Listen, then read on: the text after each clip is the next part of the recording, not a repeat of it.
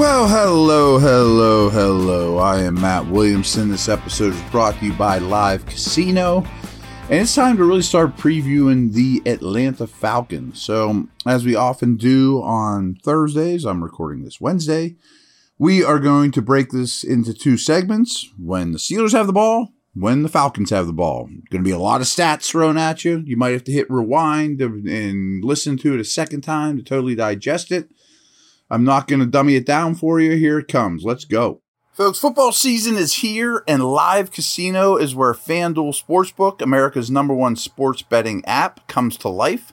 Step up and place your bets at our self-service kiosk or with a sportsbook representative.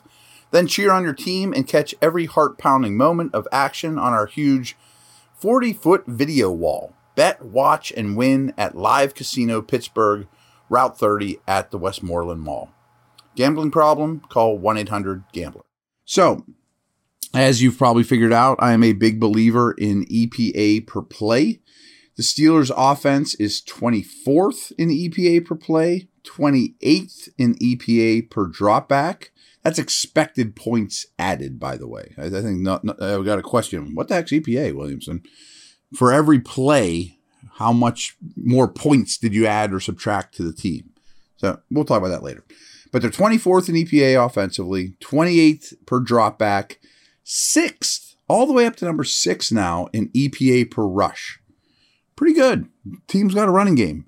Side note, my article just went up this week, and it leads off, I'll just tease it a little bit, with the Steelers now have a running game. So go check it out. Leave me a comment. Got a lot of good feedback already. Falcons defense is 28th in EPA overall. 28th in EPA per dropback, 27th against the run. Pretty bad. The only defenses that give up more yards per game than Atlanta are the Lions, Minnesota, Seattle, and Houston. Only 4 teams give up more passing yards per contest than the Falcons. Kenny Pickett right now is 27th in EPA per play amongst NFL quarterbacks. But last week's EPA per dropback was his best score as a starter, and he's moving up these ranks. Last week was Pickett's 3rd game this year with at least a 70% completion percentage. On passes 10 yards downfield or less, Pickett is completing 83% of those throws. That's second best in the league in the short passing game. He hasn't thrown an interception in the last 3 games either. I'm sure you're aware of that. This isn't huge, but I do try to monitor what he's been doing between the numbers. I want to see more of it. But on Monday night, he was 4 of 5 for 36 yards between the hashes, between the numbers. I think they need to do more passing over the middle, to be honest with you, but it is picking up a little bit. The Steelers still, though, are averaging a league low 5.1 yards per passing play. Atlanta is allowing 7 yards per passing play, though, which is 28th in the NFL. The Falcons are also 30th in the NFL in yardage allowed on throws 10 or more yards downfield. Just talked about how accurate he is 10 and in. Well, the Falcons allow a lot of yardage 10 and out. Since Chase Claypool's been traded to the Bears, here's Pickett's target distribution. Freiermuth's been thrown to 23 times. Deontay 18, Pickens 18, Harris 8, Sims 7. Okay, Freiermuth's a league guy, folks. The Steelers are one of 5 NFL teams with 3 or more players with 500 yards or more as receivers. Last week was Freiermuth's lowest target share. He only got 14% of the targets in a full game that he's played since week 3. It was the first time he received fewer than 7 targets in a full game played since week 3 as well. Still, that aside, one small blip, I think, on the radar. Freiermuth has been targeted on 23.7% of his routes run. So every time he runs a route, basically 1 out of 4 times the ball comes his way. That's 5th amongst all NFL tight ends. He's also averaging 1.74 yards per route run, which is 6th amongst all NFL tight ends. Very, very good number. The Falcons allow 5.5 catches per game to opposing tight ends. That's 30th in the league. Only 2 are allowing more. Could be a big Freiermuth week. The Falcons didn't have a sack last week. They have just 17 for the season, better than only the Bears and the Raiders. Now, how about this? Last year, I know it was last year, TJ Watt had more sacks than the entire Falcons defense. TJ Watt had more sacks than the entire Falcons defense last year. And it really hasn't gotten much better for Atlanta. Switch here to the Steelers running game a little bit. Last week, Benny Snell got his first dozen carries of the season, made the most of those dozen rushes, totaling 62 yards and 4 first downs. He also averaged 2.7 yards after contact against the Colts. So the blocking was good, but he got a fair amount on his own as well. Over the last 4 games, the Steelers are averaging just under 160 rushing yards per game over a 4-game stretch now. And that's a big number. The Falcons gave up 176 rushing yards last week in a losing effort to the Commanders. They are last in the league in rate of running back runs that result in a first down or touchdown. So more so than any defense in the league, when you hand the ball to a running back, it results in a first down or a touchdown against Atlanta. The Falcons have played 0 snaps of dime defense this year, which dime defense, if you don't know, is 6 defensive backs on the field. They are just not a dime team. The Falcons' opponents have scored a point of some sort on 44% of their drives. That is the highest rate in the league. This defense isn't very good, folks. All right, break time, quick sip of water. We'll come back and talk about when Atlanta has the ball, which is all about running the football.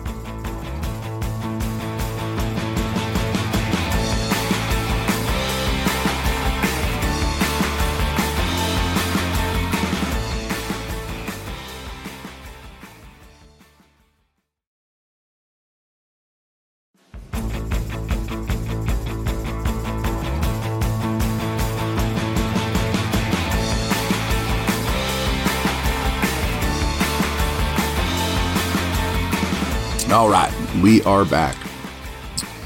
So EPA per play. Overall, the Falcons are 14th in EPA per play. They're 19th in EPA per dropback, 5th in EPA per rush. Okay, I mean, that adds up. They are a good running team, and they're very dedicated to it. Steelers defense is 22nd overall in EPA, 24th against the pass, 16th against the run. On early downs, the Falcons throw the football, in early downs, I mean first and second down, just under 40% of their snaps. That's the lowest rate in the league.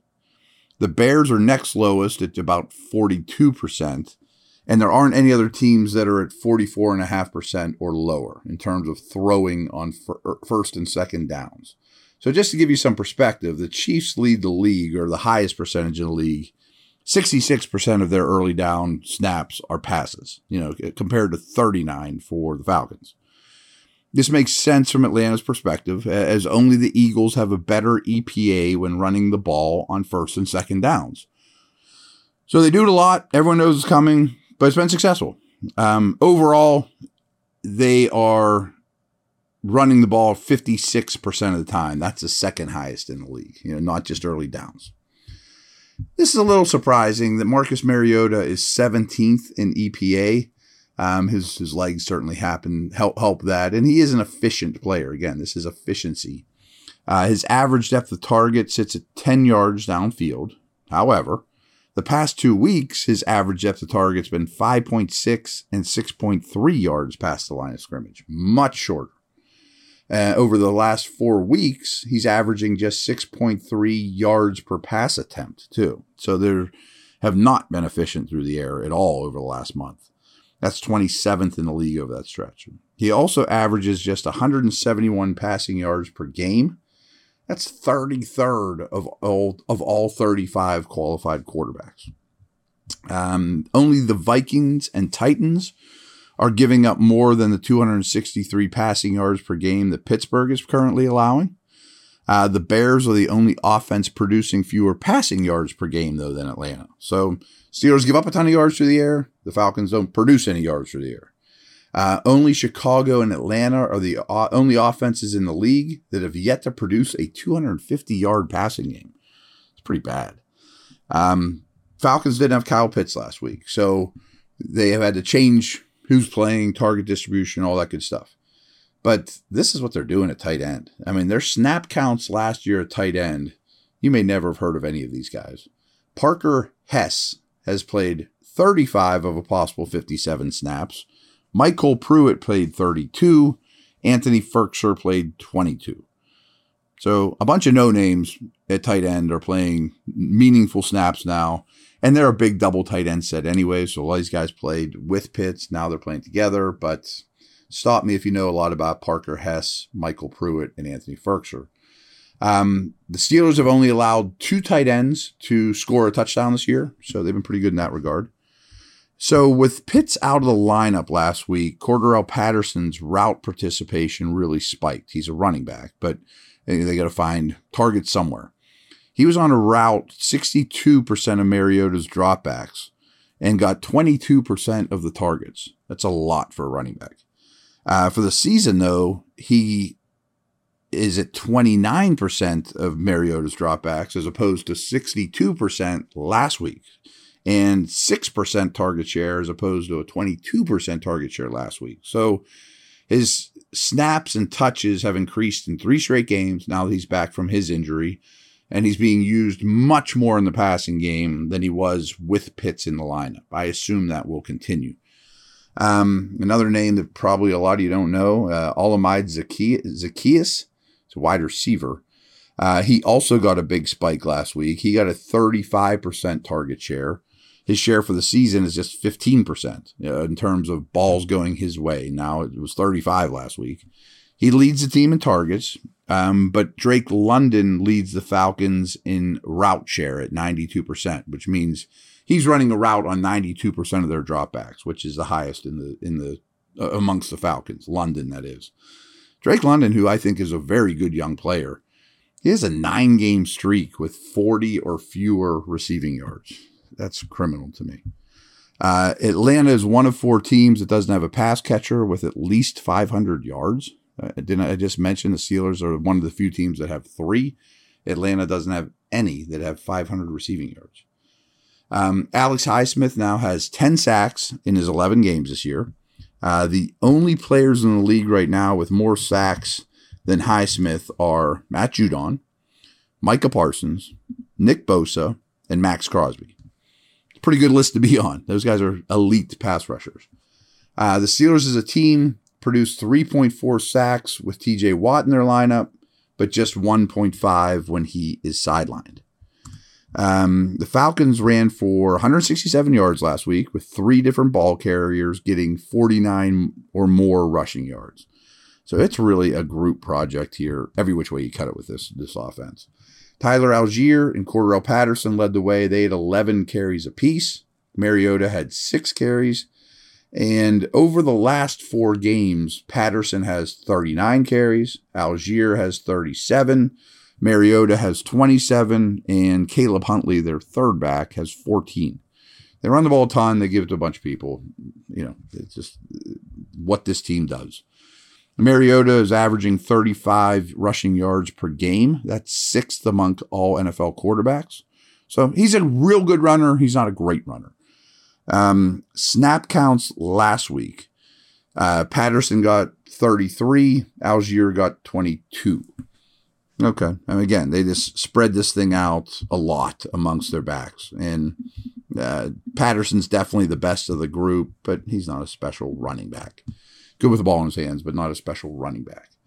The Falcons and Bills are the only team in the league that have rushed for 90 or more yards in every game this season. Atlanta averages 160 rushing yards per game. That's 4th most in the league.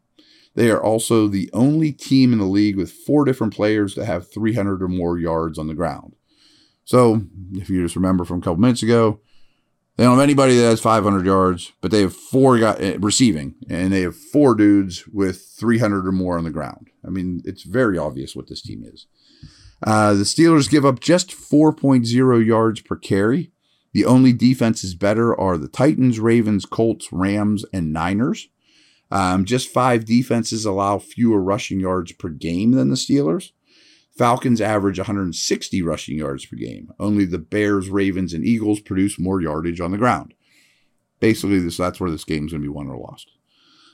Pittsburgh has given up 134.5 rushing yards per game with TJ Watt out of the lineup and just 110 yards per game with him in the lineup.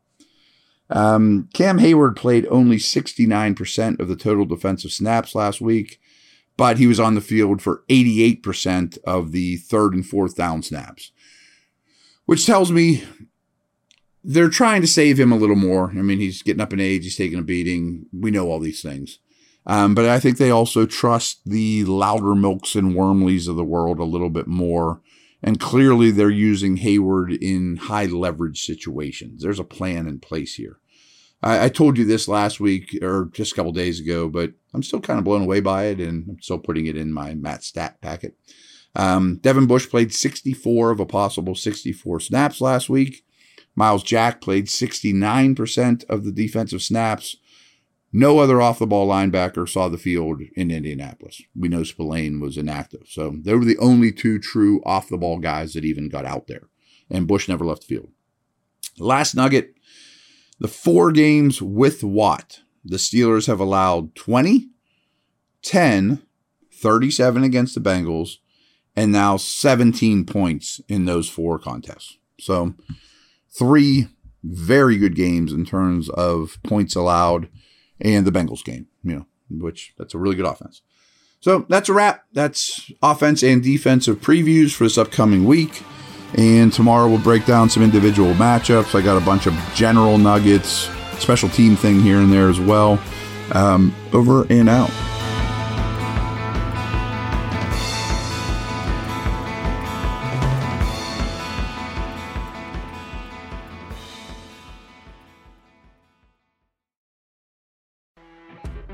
You know when you're listening to a true crime story that has an unbelievable plot twist that makes you stop in your tracks? That's what our podcast, People Are the Worst, brings you with each episode. I'm Rachel. And I'm Rebecca. We're identical twins who love true crime cases that make you say, didn't see that coming, and we hate the people responsible for them. Listen to People Are the Worst now on Apple, Spotify, or wherever you get your podcasts.